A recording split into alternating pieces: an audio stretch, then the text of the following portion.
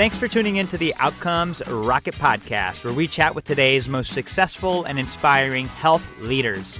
Hey, I want to personally invite you to our first inaugural Healthcare Think-a-thon. It's a conference that the Outcomes Rocket and the IU Center for Health Innovation and Implementation Sciences has teamed up on.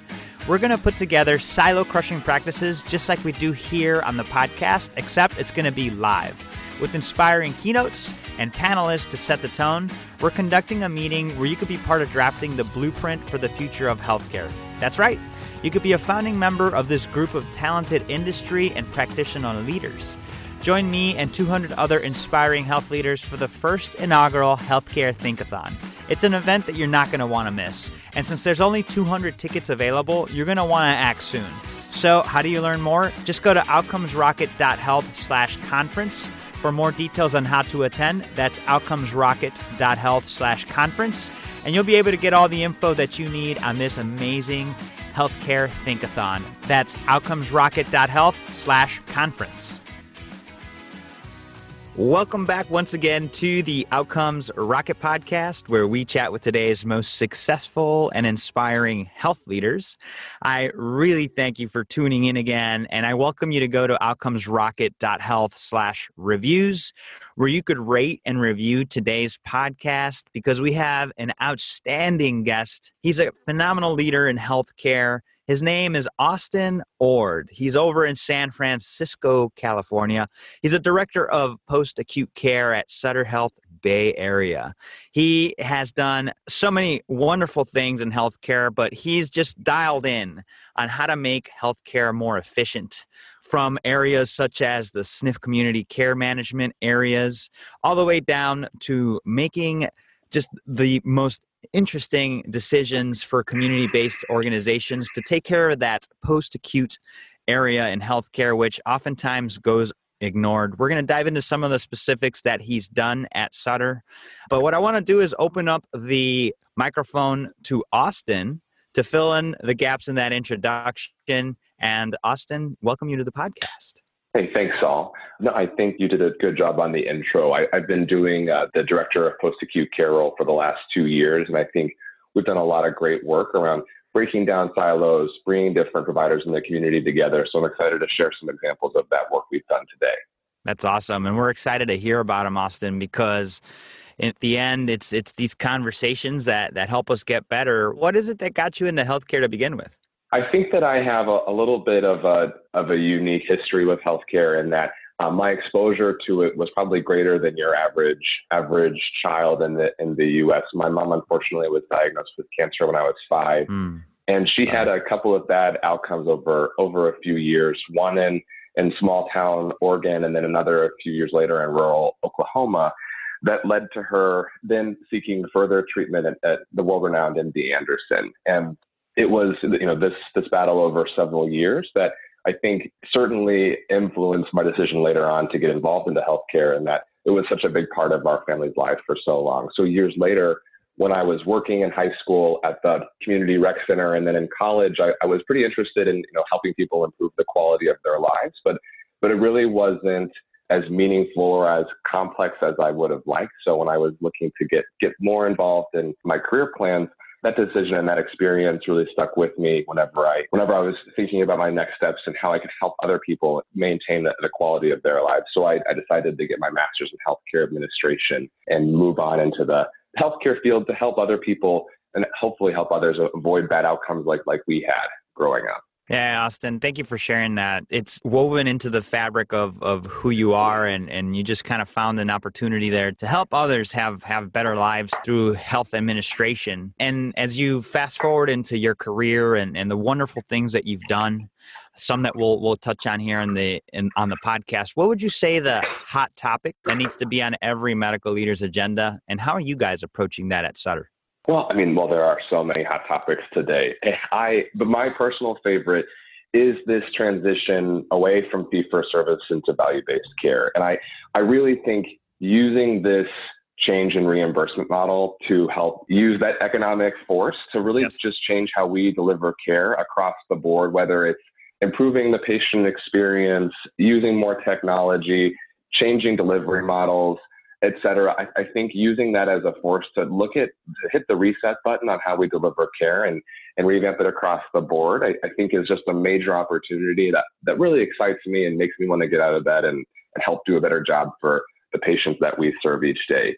We're approaching it, at least in my role, in a number of different ways. So Sutter Health was involved in the CJR pilot that CMS had going on, or still does have going on. We opted out of it recently, but we approached, right? Yeah, correct. For the bundle payment joint replacement program. Yep. So we helped redesign some of the elements in which we involved care I had a nurse on my team who would start doing pre-op assessment phone calls for patients who had elective procedures about 2 weeks out, just to do a full-on risk assessment so we could find out about their home situation, find out about their medical history from a care coordination perspective, so that when the patient had their surgery, all this documentation was in the chart, and every care team member could go in and actually have an informed conversation with that patient. They weren't starting from scratch. They were able to go and introduce themselves and say, hi, Mrs. Jones, I see that your husband will be taking you home after surgery. I see you've got a flight of stairs, and really kind of little things like that make the patient feel like they matter, like they care, like they're known. They aren't just some stranger walking into a room. That facilitated much better handoffs throughout the rest of the episodes, but whenever, if they went to a skilled nursing facility, my nurse was still following them for the 90-day period. So that way the SNF knew who they were, the home health agency knew who they were, the outpatient rehab, we were really guiding every step of the way, and then calling them when they made it home to make sure that any barriers were removed. So that not only did this lead, of course, to better financial performance for the episode, because we were making sure the patient received the right amount of care, no more and no less. But this really led to, I think, a much better patient experience. So versus a new care provider having to ask the same questions over again, everyone was informed and everyone was on the same page. And that patient it wasn't just lip service about putting them at the center. They actually were at the center. So I'm really excited about the opportunity to participate in BPCI Advanced to do this for more diagnoses. Very interesting.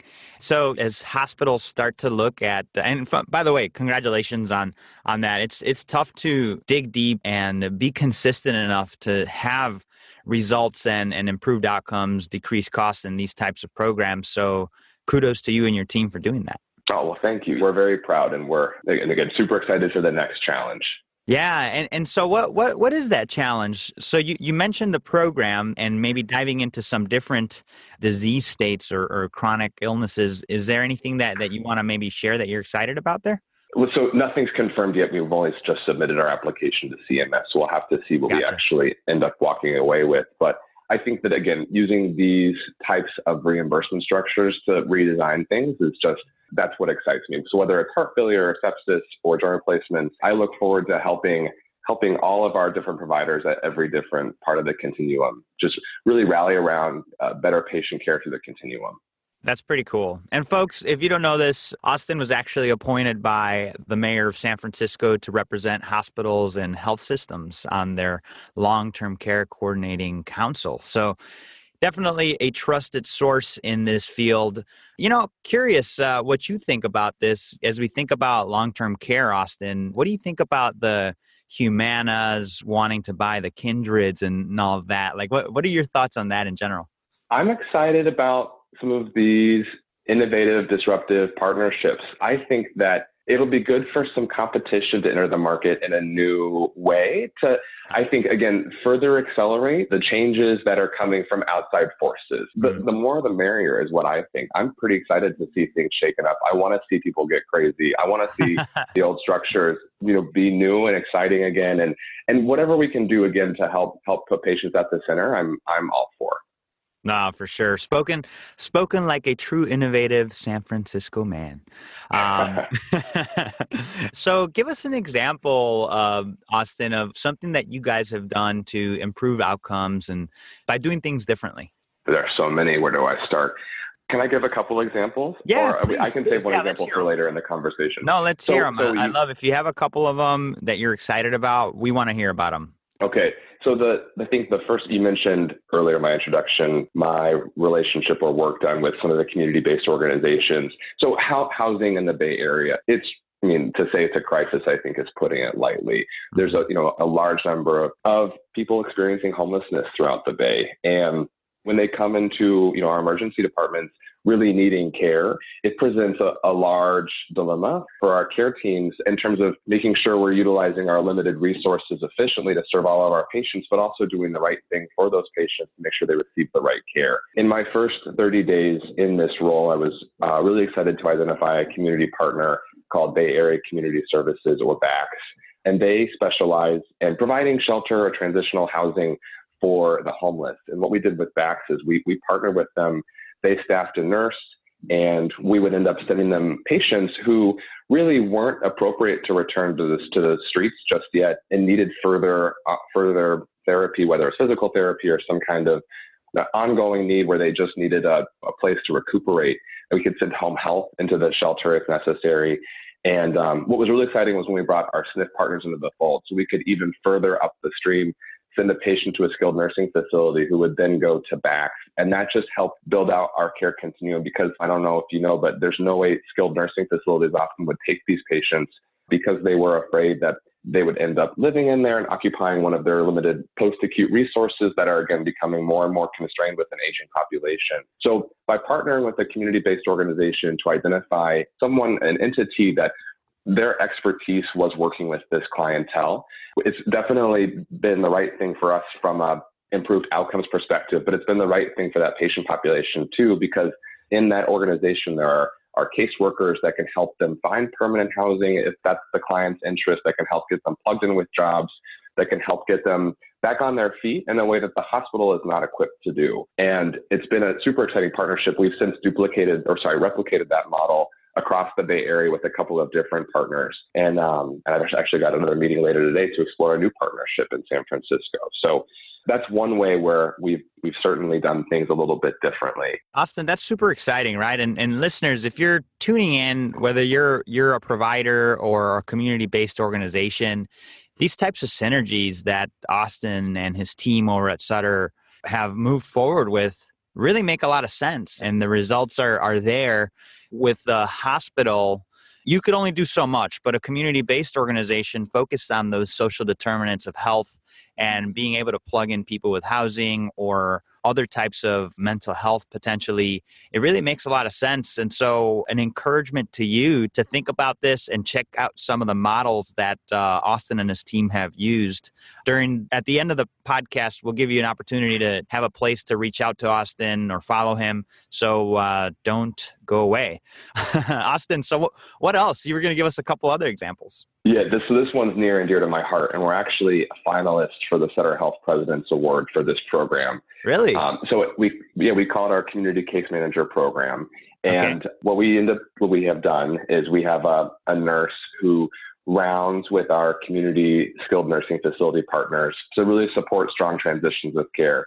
If you aren't aware, the patients going to a skilled nursing facility are often our sickest or most vulnerable patients, because they still require facility-based 24-hour nursing care.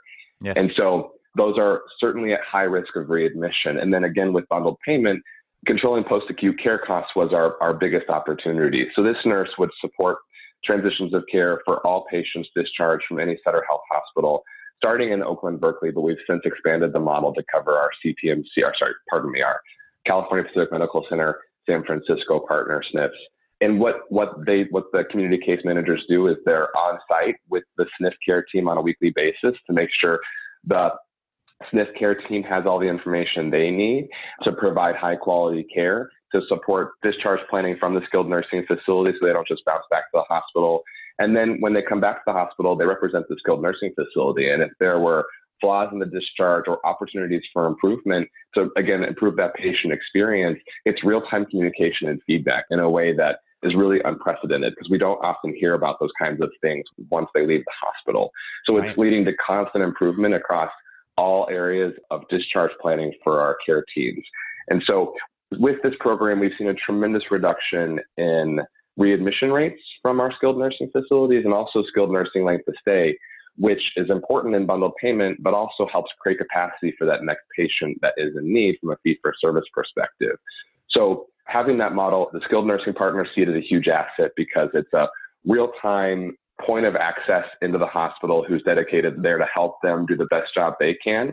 And the hospitals love it because it's a real, arm in real time operational to support, again, strong discharge planning and partnerships with our community providers. That's pretty cool. Yeah, I'm super excited about it. That's exciting and so true, Austin, that once the patient leaves the door, the onus is still on us to continue taking care of them in order to avoid adverse outcomes or readmissions. And Austin, just out of curiosity, as the dialogue goes of high touch and high tech, sounds like you guys are definitely doing a good amount of high touch, getting the folks involved in that. How about the tech side of things? Are you guys incorporating any data analytics or technology to help in that transition? Saul, that's it's like you knew what button to push. It's a not as much as I wish we would. I think, okay. But I think we're moving in that direction. But I don't think it's a bad thing, though, Austin. I don't think it's a bad thing to not have, because a lot of these things do require a human touch. Certainly, but I think that the technology could just help us make our limited human capital so much more effective. And I would love, and I do believe that Sutter is certainly recognizing the value of so many of the analytics tools that are now created with the point of supporting the longitudinal long-term outcomes of patients. And I expect in the near future we'll hopefully have some more analytical resources, so that way my nurses are much more effective when they can go out and really get to the root cause or do something a little bit better with their limited time. But right now, much of the process that we've done is pretty manual or kind of MacGyvered, I would say. But I think we're moving that direction. That's awesome. Hey, I definitely feel you, Austin, and you guys are doing a phenomenal job. I mean, keep up the awesome work. And just a little tidbit here, folks, if you're listening to this, here's an example of how human touch is here to stay. No matter how crazy you think AI or any of these technologies are going to be, technology is human, and the human touch is still going to be important to improving outcomes. And Austin and his team are proof that this continues to be a necessity. So, Austin, give us a time when you guys had a setback and what you learned from that setback in some of these programs. This is my favorite topic to discuss, personal failures. So I think I'm a pretty fast-moving guy. If you can't tell by my rate of speech, I like to speak quickly and move quickly and do things quickly. And I think that sometimes my enthusiasm can be a tremendous asset, and sometimes my fast-moving nature can be a drawback. And I know just whenever I first became a manager of an inpatient care coordination department a few years ago, I wanted to do a lot very quickly, and that was that wasn't the best way to go about change for some of our team members who have been in the industry for a long time, and that can be very threatening and intimidating to people who have been in the industry really to anybody. Change is scary. So I learned the hard way that it's really important to go slow to go fast. And I think that my takeaway from an earlier stage, whenever I had some staff members who gave me some very critical feedback, some in the form of resignations that they went that far, unfortunately, that it's really important, A, to engage all key stakeholders in the element of change, B, to take time to learn the ins and outs about current state, about what a proposed future state would mean, the impact that it would have on everybody, and to really make sure that we're doing our due diligence, that because there is so much happening, there's such a huge volume of information to consume, you could really get involved in anything now. I think it's important to pick your battles and to be judicious and not just implement something for the sake of implementing something because it will bound to be better, but really taking time to make sure you're going to understand the impact that it will have on the people that are closest to the work. And I think that that's been a lesson that I've learned, and something that in all of these innovative pilots that I do now, I really try to sit down with all the key stakeholders, talk through it, and make sure people feel comfortable and can express their feedback in advance of a change rather than pushing something down and suffering the consequences later. That's awesome. No, I really appreciate that share. Engaging stakeholders is key. And you said, got feedback, even resignation. That's like a very clear feedback. But you know what? The beauty, Austin, is that you learned from it. You've pivoted since, and now you're very tuned into the organization and the key players. So, folks, if you're trying to make change, can't do it on your own. You got to tap into those that are at the front lines. What would you say is one of your proudest leadership moments in healthcare right now? I can tell you my proudest moment in a heartbeat. So same role. I was manager of care coordination. I was fresh out of my administrative fellowship. I was young. I was a non-clinician. I was managing clinical staff, nurses and social workers to support utilization management, discharge planning, and transitions of care. And they had no reason to respect me. They had no reason, other than my title, they had no reason to listen to me. I really had to work to earn their trust and their confidence that I was not going to be more than just another burden for them to jump through, because, our case managers and social workers, they are moving at 1,000,000 miles an hour to help make sure that our patients leaving the hospital have everything they need to be safe. And I did a lot to help just to build those relationships in the beginning and offering any way I could. And I remember my proudest moment was when one of my nurse case managers, she actually came forward to me with a case and she asked for my help. And that was probably, in my first 6 weeks on the job. But I just remember finally, she was the first one. We processed it. We got the patient what they needed to get to be safely discharged. And after that moment, I remember she put a little sticky note on my desk, and I came back from a meeting and I saw need your help with, patient in room 600A. And I hung that on my wall because that was the first moment when as a non-clinician, I was able to be of assistance to clinical staff and to support the patient experience. And it's been a real reminder that even though I'm not a nurse, even though I'm not a physician, any way, shape, or form, you can help support someone who is, and really get back to the core mission, the core root of why we're in this industry, to help serve others. And I have since saved that sticky note and I carried it around with me just to remember that you have to take time to earn the trust and buy-in. But that was a big moment for me, and ever since I've been really proud of that monumental shift to finally getting the buy-in of those who weren't my biggest fans in the beginning. That's wonderful, Austin. What a great story. And sort of took me back there. I felt like I was in the room with you guys. And it's kind of like that nurse sensed your frontline heart, because you do have a frontline heart, Austin. You spent time with your family taking care of your mom, and she sensed that in you.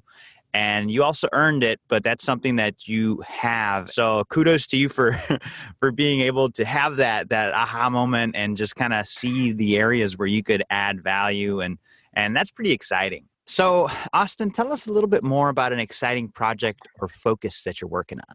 Yeah, certainly. So I had mentioned earlier there's that housing crisis in the Bay Area, and that housing crisis really limited the amount of community resources that we can, you can send patients to safely, which has led to further blockages in the care continuum. So what I'm trying to say by that, Social Security income, SSI, can no longer cover the cost of a board and care or a residential care facility for the elderly in the Bay Area. So when patients can't afford that, if they have Medi-Cal or Medicaid, what they'll do is they'll often live custodially in a nursing home. And that occupies, again, a post-acute resource that we're finding more and more use for from an acute or short-term perspective.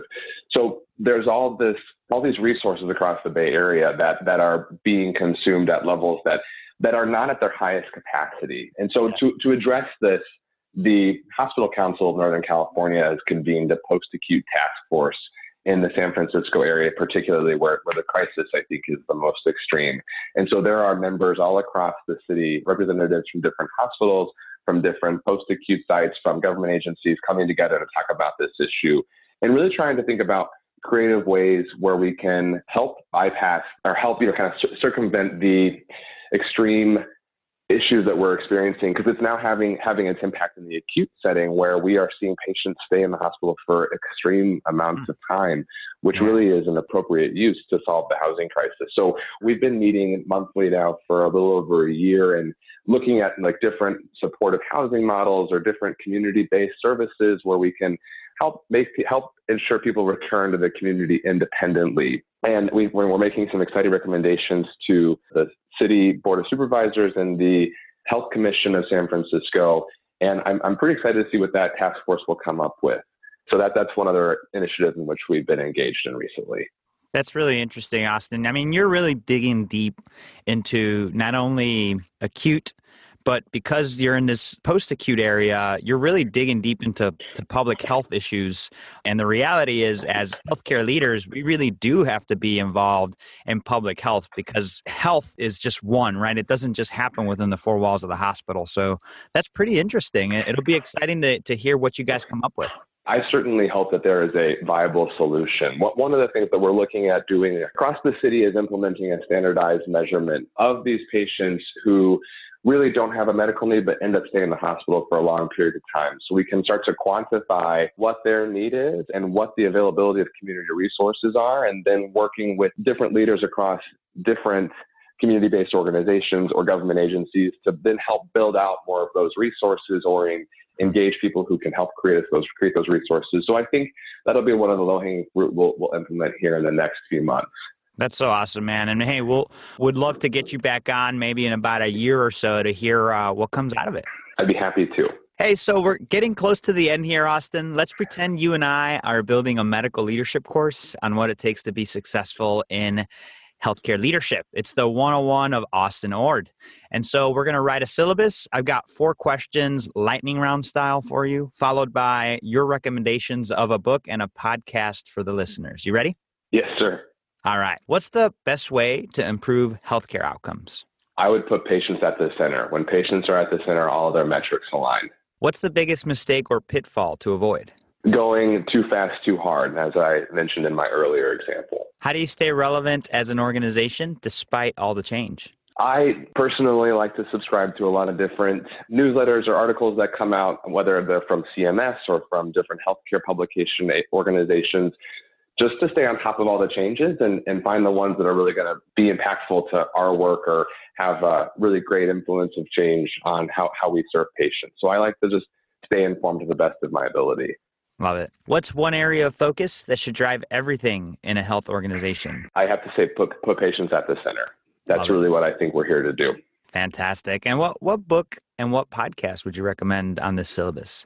I'm a big fiction reader, so if I'm going to read anything, unfortunately, it's not probably about organizational change, but if I did have to pick one, I think that The Tipping Point is a really great one. Malcolm Gladwell. Yeah. It's all about affecting organizational change and how to make ideas sticky and getting people to buy into your ideas. I think that's a fantastic book to read. Awesome. You're definitely creating tipping points over there at Sutter. So a great recommendation. And how about a podcast? Do you have any favorite podcasts? Obviously, Outcomes Rocket.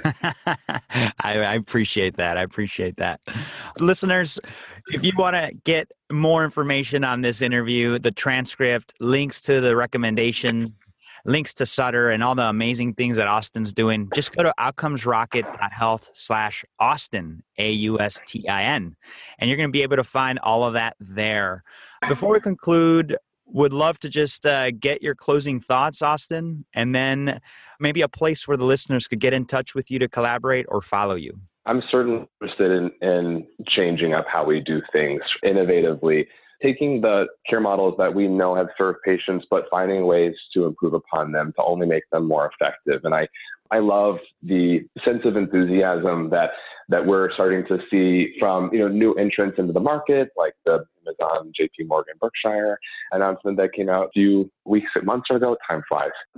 Some of the new payment models moving forward, like the PCI Advanced. And so I'm just super excited to see where the industry is headed. I think it's a great time to be in healthcare to really, if you want to dig in and do something innovative, now is the time to get crazy. So if people would like to get in touch with me, LinkedIn's a great place, Austin Ord, or you're welcome to shoot me an email, orda@sutterhealth.org.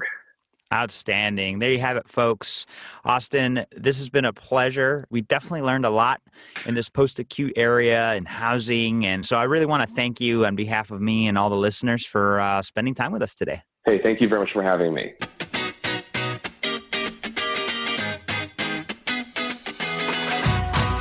Thanks for tuning in to the Outcomes Rocket podcast. If you want the show notes, inspiration, transcripts, and everything that we talked about on this episode, just go to outcomesrocket.health. And again, don't forget to check out the amazing Healthcare Think-a-thon, where you can get together to form the blueprint for the future of healthcare. You can find more information on that and how to get involved in our theme, which is implementation is innovation. Just go to outcomesrocket.health/conference. That's outcomesrocket.health/conference. Be one of the 200 that will participate. Looking forward to seeing you there.